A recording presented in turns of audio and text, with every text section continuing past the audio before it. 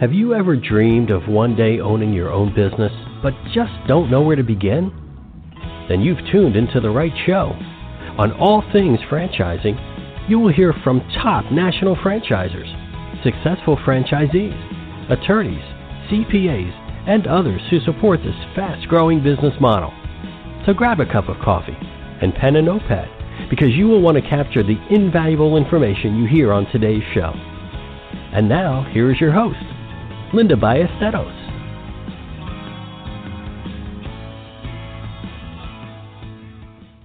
Hey folks, welcome to All Things Franchising. This is Linda Ballesteros. Thanks so much for carving a little bit of time out of your busy day to spend with me.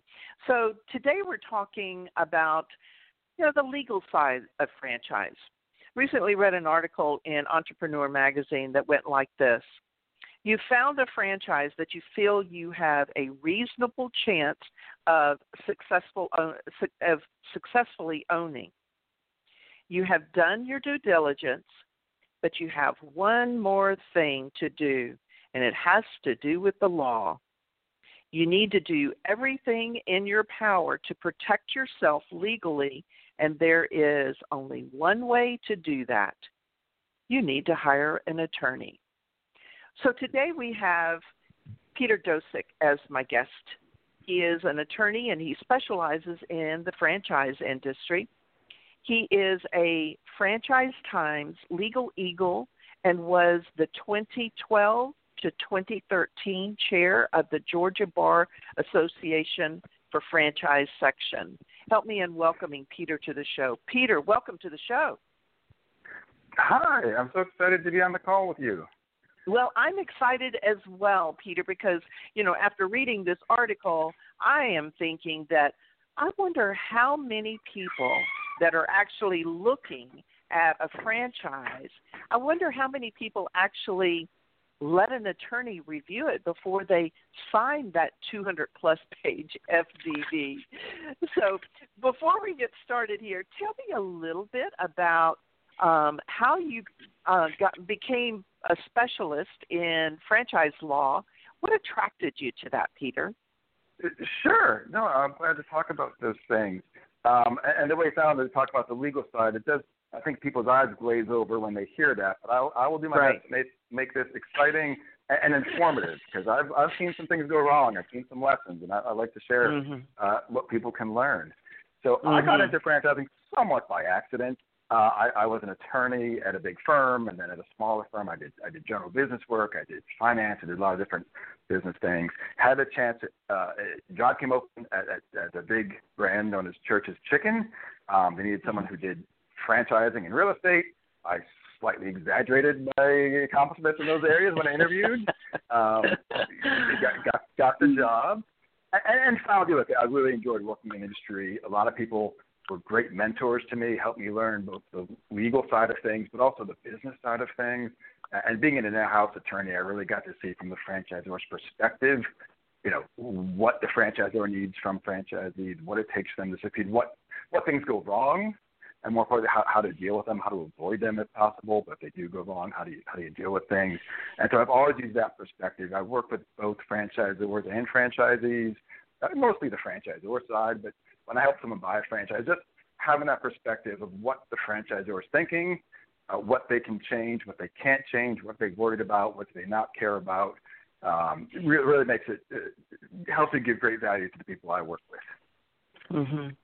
All of those things sound really interesting to me, because I don't know how flexible the FDD is. And folks, for you that are new to franchising, or you just learning about franchising, the FDD is the franchise disclosure document. That's the agreement between you and the franchisor. So let's talk a little bit about that, Peter. In this document, what is the franchisor required to disclose? Actually, let me start with a kind of an important distinction. A lot of business folks like yourself will talk about the FDD, the Franchise Disclosure Document, as the agreement. That drives the lawyers a little crazy. The disclosure document is a long, boring slog of a document that any franchisor has to hand out with information about their business, and it includes a sample copy of the franchise agreement that the franchisee would sign.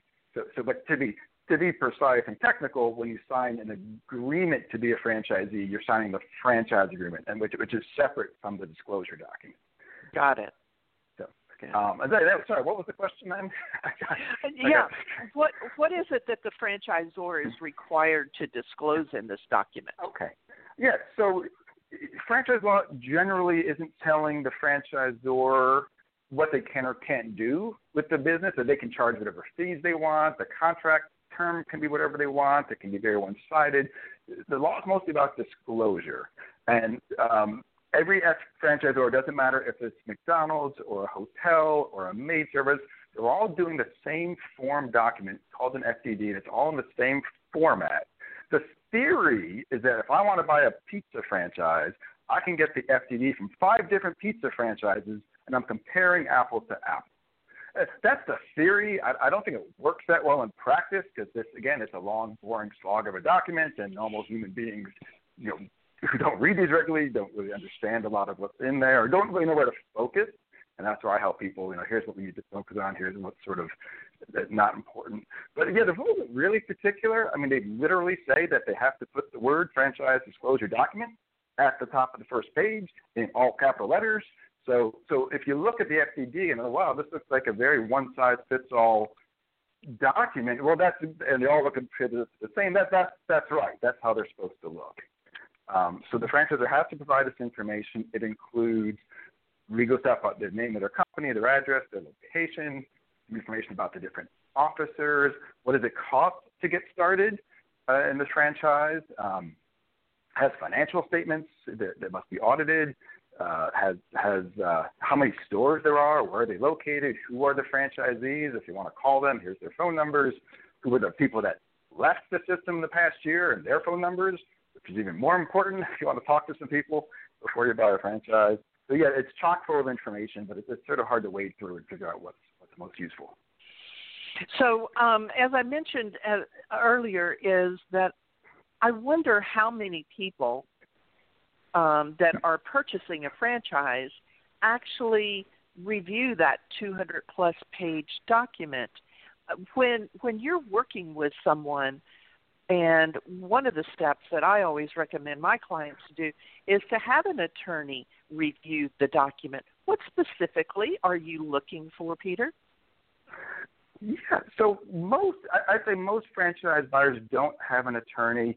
They are definitely more in some brands than others. It depends on kind of how much money you're putting in and what type of business it is. A lot of people do it without an attorney, and that's somewhat understandable because the thing really generally isn't negotiable. Like you could spend a couple $1,000s on an attorney, and then you're still getting the same document you're going to sign anyway. So, and it is hard as a franchise attorney helping someone as a buyer. It's hard for me to make it a good value, right? That they're paying me money to help them with this thing, and if I, don't really give good value for that, then I haven't done my job. But it's a 200-page document. Now, I can read it in 20 minutes because, like I said, they're all kind of the same. I know exactly what to look for. But even then, to try, because lawyers tend to work on an hourly rate, and we try and make sure we're giving value. The way we do it, we have sort of 2 different service offerings. One, we do a kind of a flat rate where, hey, we're going to read this thing, we're going to explain it to you, let you know kind of what issues there are, any red flags we see, but we're not going to negotiate. And look, if it's 100 units or more, they're not going to be negotiating. If it's a big brand, they can explain things, they can talk to you, but they're not going to really make changes for any one person typically. But a smaller brand, a startup brand, if you're bringing something to the table that they really need, there's some parts that where you can push back and negotiate.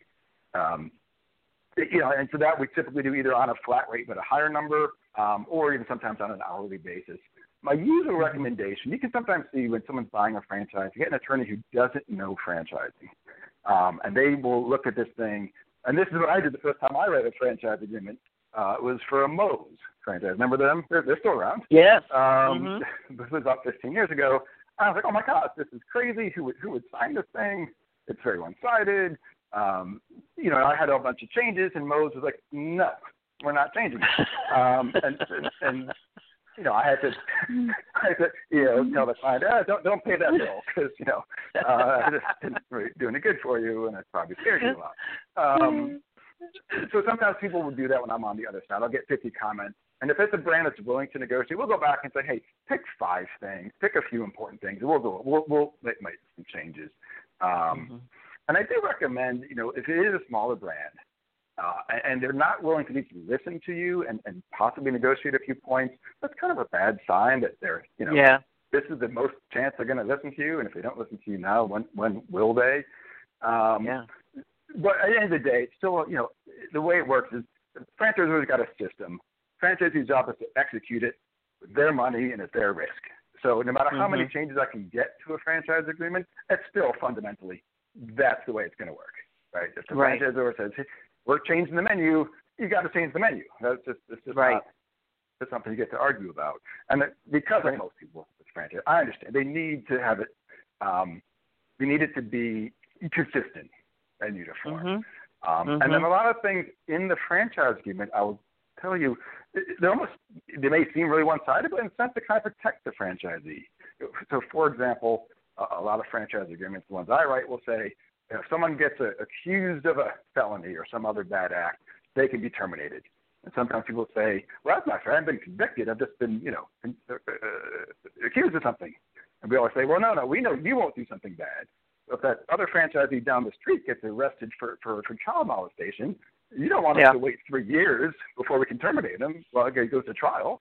You want us to protect the brand today and, terminate this person.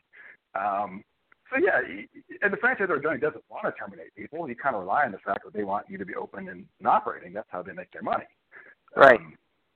It's a leap of faith, ultimately. The franchise, the lawyer can really help you understand what they're getting into, help identify their experience. They can understand what's kind of normal in franchising versus some things that aren't normal. I recently did a deal where there was a fee called trying to negotiate the franchise agreement fee. And we're like, no, that's not fair. No one else does that. So we look at things that would be out of the ordinary for franchising. And a lot of it is explaining to our clients on the franchise. Okay, this looks scary, but it is normal.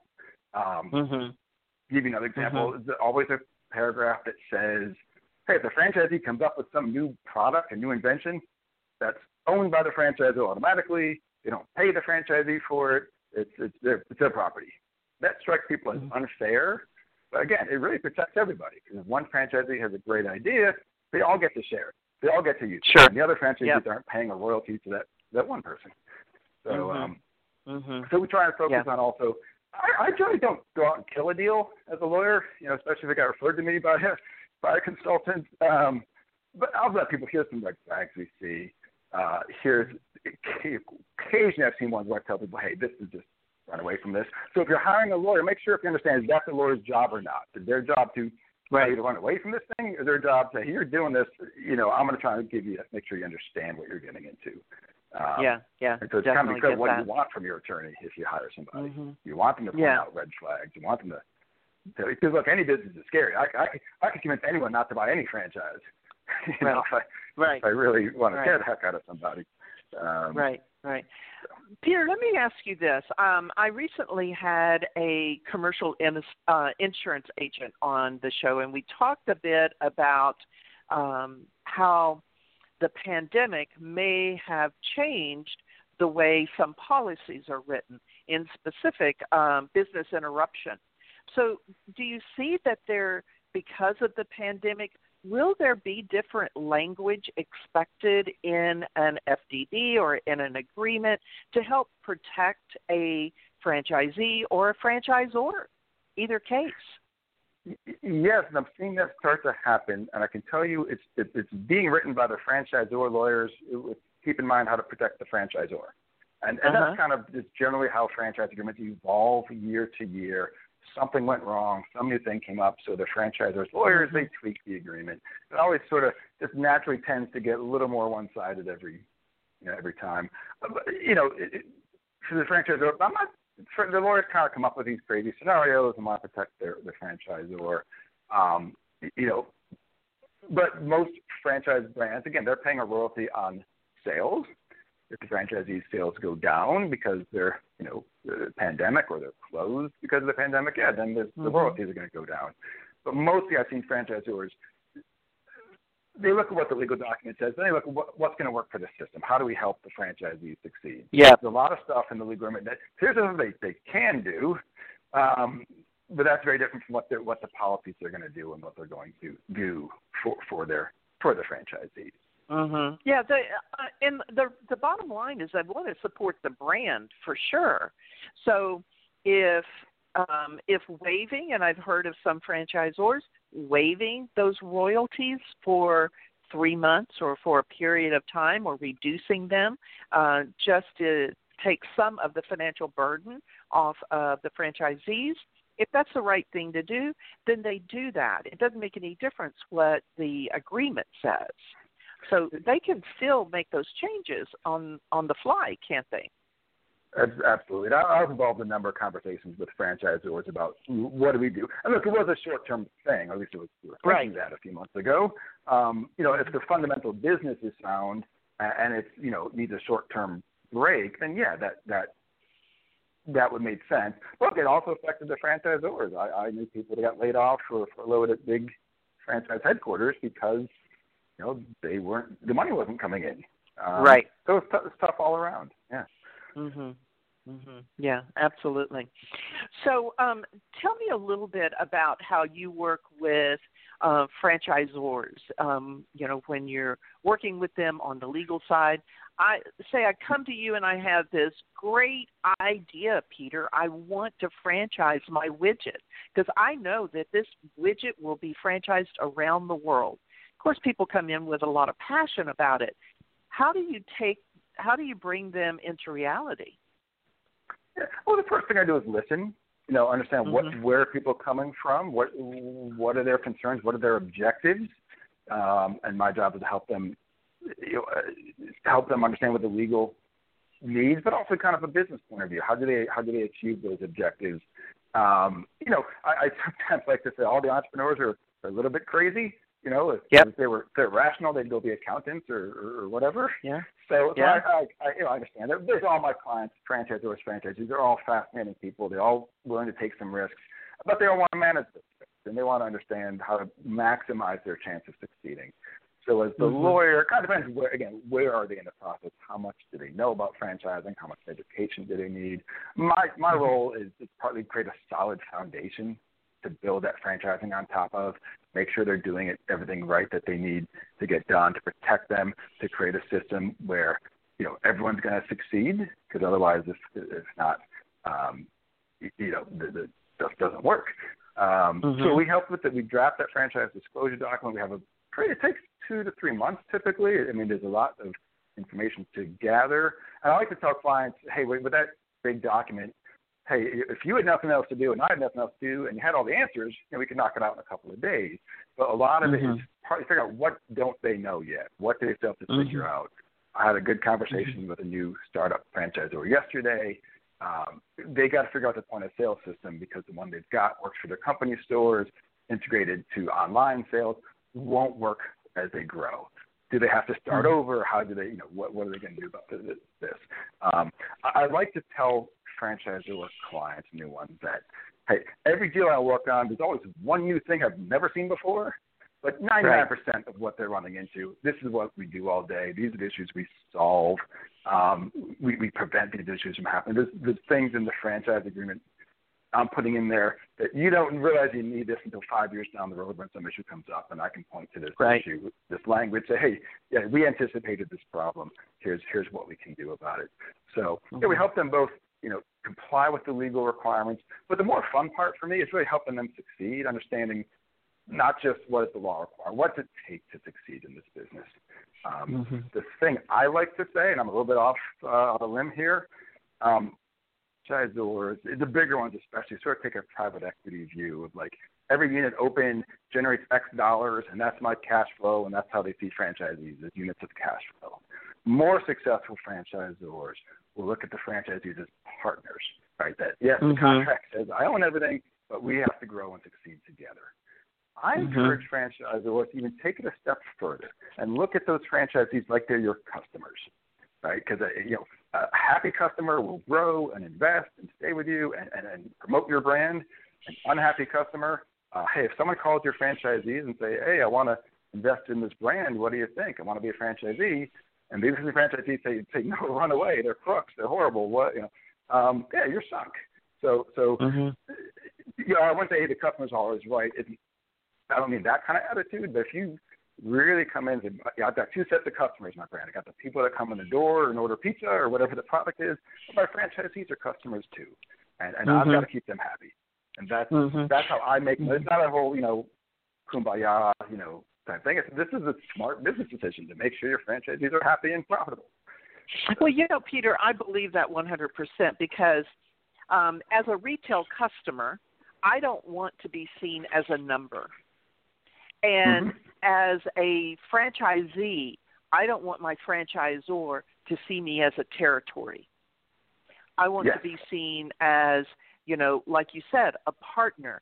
I'm here to help you grow your brand and be successful in myself at my location as well. But I think that's a really good point that you bring up to make sure that from the beginning that they don't have to invite them to the family reunion. That's not at all what I'm saying either. But I certainly don't want to be referred to as the Houston franchise. I want to be seen as part of this company. So tell me a little bit, Peter. There are franchises out there that at some point that franchisee says, I've put in my time with this and I'm ready to move on. I'm ready to retire, or for whatever reason they want to sell that. Is reselling a franchise different than purchasing a brand new territory? Yes. Good question. Absolutely. It's a great way to get into a franchise in the right circumstances. I was just on the phone call this morning with a friend and potential client who that's what she's looking at doing. Should she buy one? Should she build from scratch? And look, sometimes there's chances to buy into an existing franchise where it would cost less to buy one. This actually happens quite often in restaurants because that initial build out can be pretty expensive. Sometimes the second generation buyer can just get a great deal, buy a restaurant that's already cash flowing and then for less than it costs to build one without all the risk and hassle and time building out a store. And then if the store isn't performing well, it's a very simple question. The reason it's not performing well is because the owner wasn't running it, or is it just the owner or the problem is it's just in a bad location or it's a bad model? Right. I think you can do better than that existing owner. That's a chance to really, really do well for yourself. Understanding, guys, what was the root cause of why was that store failing? Oh, well, there was a problem because the store is in Atlanta and the owner's in Houston. I think a guy who's present here could do much better. But you have to understand why is someone selling it. Some buyers prefer to look at ones that are doing badly and want to do a turnaround. Other buyers want to get one that's really running really well today and just keep doing that. It really depends on kind of what is your personality, your skill set. Buying a turnaround can be a little more risky. So it's like any small business purchase with a few extra things involved. You have to get the franchisor's approval.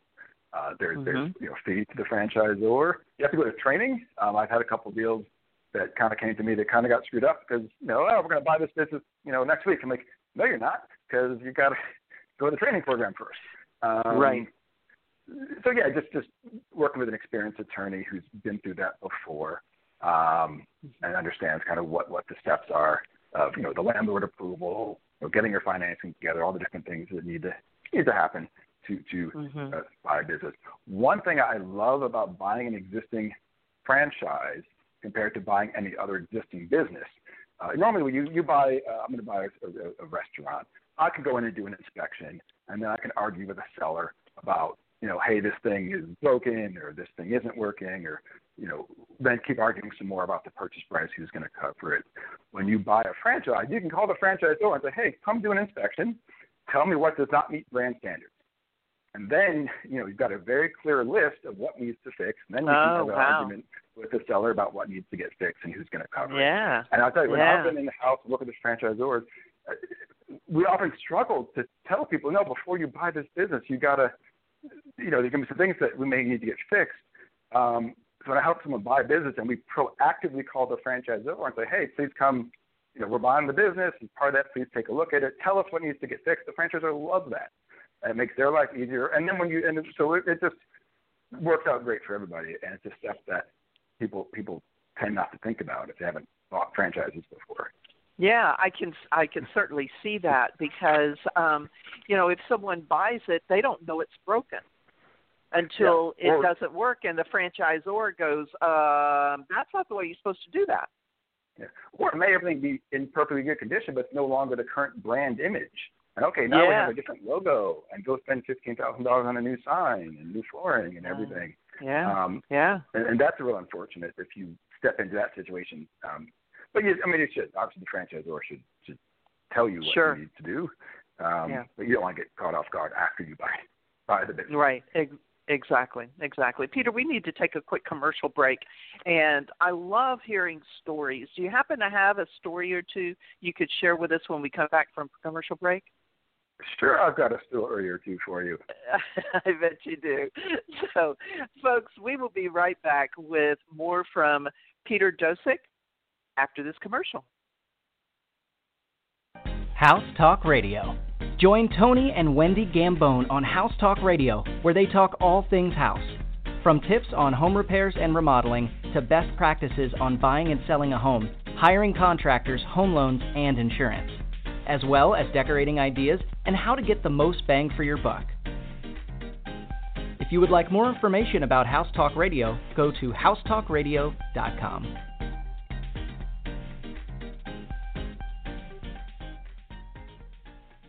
Do you know a family fighting cancer?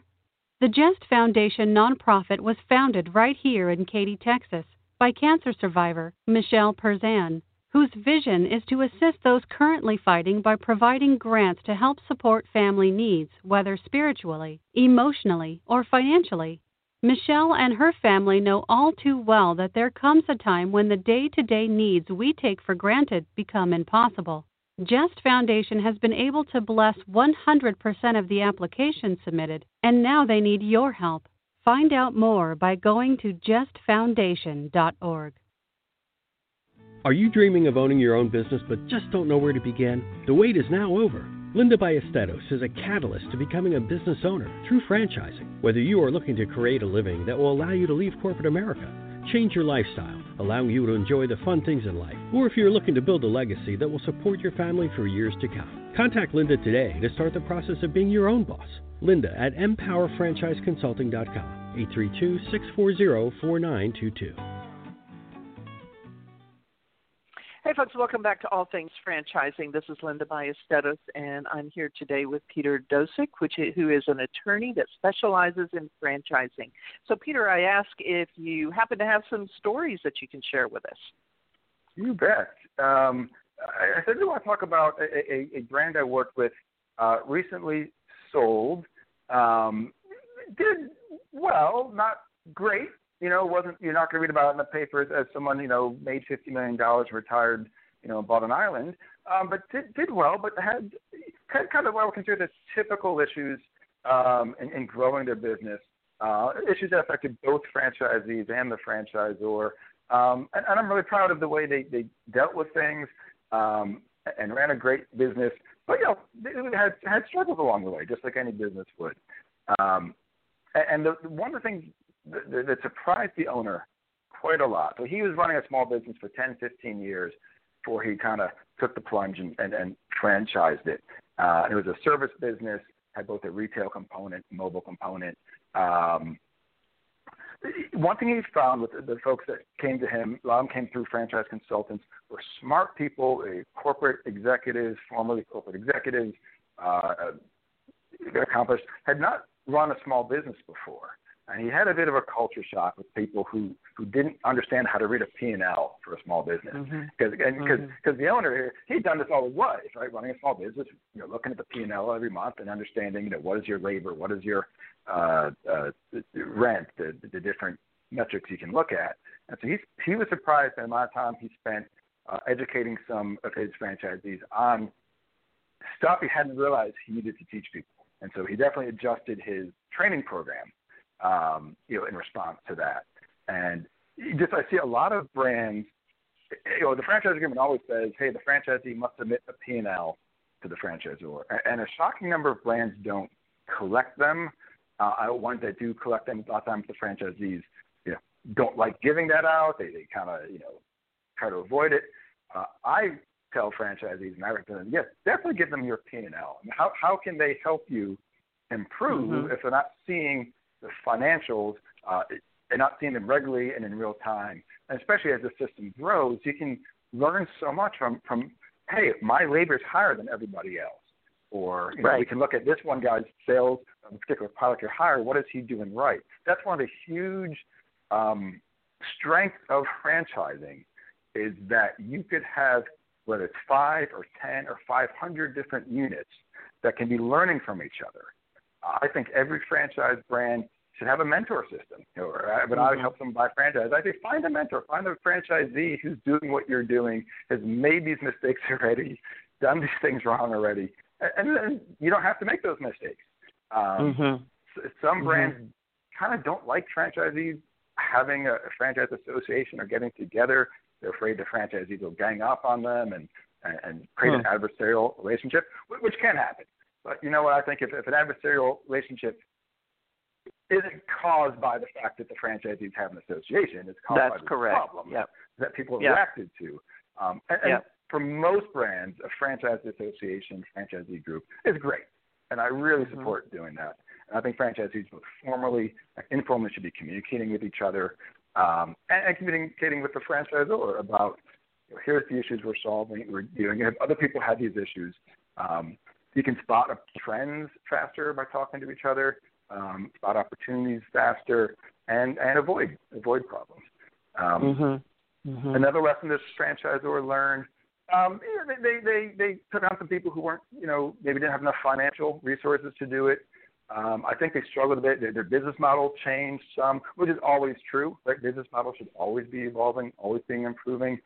But they may have started a bit early, where they had one unit. Maybe they weren't really, had not had enough different units around to say, oh, this works and this doesn't work in terms of what our business model is. So that varied a bit. And the guy, it wasn't his goal to, build it up big and sell it. And that's good, but also he maybe made some choices that if he had thought about selling in the future, might have done a few things a little differently. Sure. But yeah, I mean, it was just a great experience. And he's very proud of the franchise he built, and he's got a lot of franchisees who are doing very well. So, one of the things that I see is that a brand new emerging brand, an emerging brand sometimes doesn't have the expertise in being a franchisor. So they have a learning curve as well. And what you mentioned that is so true. Yes. Their business model and their business systems, they do need to evolve, but it can't look like you're a serial dater and just jumping from one CRM to the other CRM, because it causes a bit of chaos among the few franchisees you have, and that's where you can have some problems. And it can feed on itself. If things aren't working out, you better try a different strategy. But how do you know what's the right strategy and where do you go? But you're absolutely right. When someone talks about they want to start franchising their system, one thing I tell them is, hey, all that blood, sweat, tears, money, risk, that you put into starting your business, well, you're going to do it all over again, because now you're doing a different business. Now you're franchising. Not operating. And they go together. It definitely, I love, especially with the bigger brands, I like to see ones that can both operate that restaurant or whatever it is and be a franchisor. makes me a little nervous if someone's just purely franchising because they don't really understand the day-to-day trenches as well. You know, but yeah, they're different business models, being a franchisor and being an operator. Definitely. Peter, we're coming down to the end of the show. If someone's listening right now and they are thinking, I think this guy has the answers to my questions, whether it's from a franchisor or franchisee's perspective, how would they get in touch with you? How would they find out more information about you? Yeah, well, the easiest thing is to Google my name, Peter Dosik, D-O-S-I-K. There's only two of us on the planet. I'm the one that's a lawyer. The one that owns a jewelry shop in Boca is the other Peter Dosik. And that's not a franchise. And that's not a franchise. It's not a franchise, no. So our law firm, it's Shipe Dosik Law. My partner's last name is Shipe, so S-H-I-P-E-D-O-S-I-K, law.com. But, I just type Peter Dosik, and that's probably the best way to find me anytime. Yeah. Wonderful. So we're down to those final three questions, Peter. The first one is, if there is someone listening who's considering purchasing a franchise, what would you suggest that they do to prepare for the process? So if they're just preparing for the process, it's a lot of education. I would definitely say talk to someone like you because you're an expert in helping people. They're at a point where they don't even know what they don't know. If they just start to think about franchising, an expert like yourself can really help them understand themselves, understand their opportunities, understand what's the best fit for them. Because it's a big investment to buy into a franchise. It's life-changing. And so you want to be prepared as much as possible. Yeah, most definitely. And when you say life-changing, it is life-changing. So you have to really understand what you want your lifestyle to look like and find the franchise that fits that. It's not a matter of finding a franchise and say, oh, well, we'll just figure it out. That's not the way it goes. That's a recipe for disaster as far as I'm concerned. So the second question here is, what are two traits that make a successful franchisee? I was told, but never confirmed, that when I was at Church's Chicken, they'd done a study 2 years before over which franchisees they had that were successful and which ones weren't, what was the difference. And then this story was repeated to me like fourth hand. I don't know if it's even true, but it sounds so true, I figure it is. But they figured out the two traits, and there's only two, that differentiated successful franchisees were, one, they had enough money, and two, they knew how to run a restaurant. So, which is obvious when you think about it. But it makes sense, right? Like if you have the most fantastic business model in the world, but if you can't afford for the ups and downs and planning for a pandemic is one thing, but just the general ups and downs, you got to have enough financial cushion for it. And then also knowing how to run a business certainly helps, right? Part of the franchisor is they're going to teach you that more than, if you just start a restaurant on your own or whatever business is. But, having prior experience helps. And if you don't have that experience, where can you go learn it on a crash course? Who can you teach it from? The franchisor may not, they may not teach you how to fry the chicken or some of the day-to-day stuff. So, those are the two traits. Yeah. Very, very good. So the final question is, you've been in franchising for a while, a lot of different roles in that. So what do you see the future of franchising look like? I think the future is sort of more of the same in the sense that it's a very successful business model that it works for a lot of people and businesses. It's solving a lot of problems. So I think it's going to keep, growing and expanding. People will try to, franchise in different models.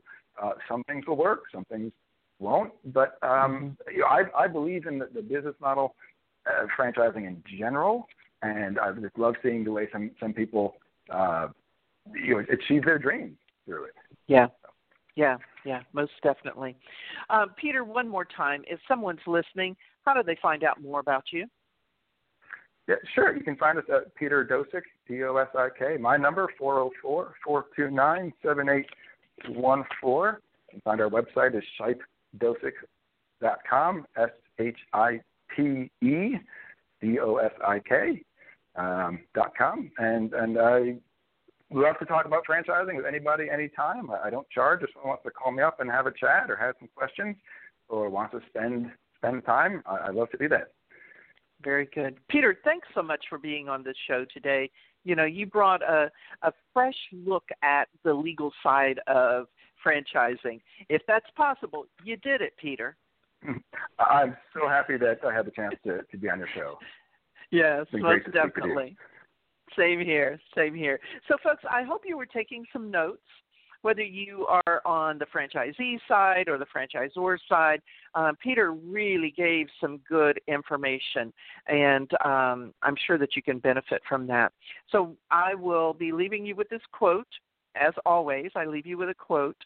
This is by an unknown author. You know, I've always wondered, could I take those unknown quotes and put I would never do that. I've got an attorney listening in here. So the quote is, be strong enough to stand close.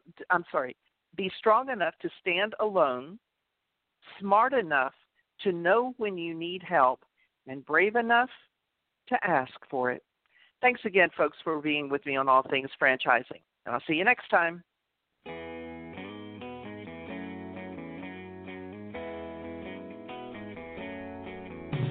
Another great episode of All Things Franchising is now in the books. You can listen to past shows by following All Things Franchising on Facebook and Twitter. Thank you for joining us today, and be sure not to miss us next time when we bring you a brand new episode of All Things Franchising.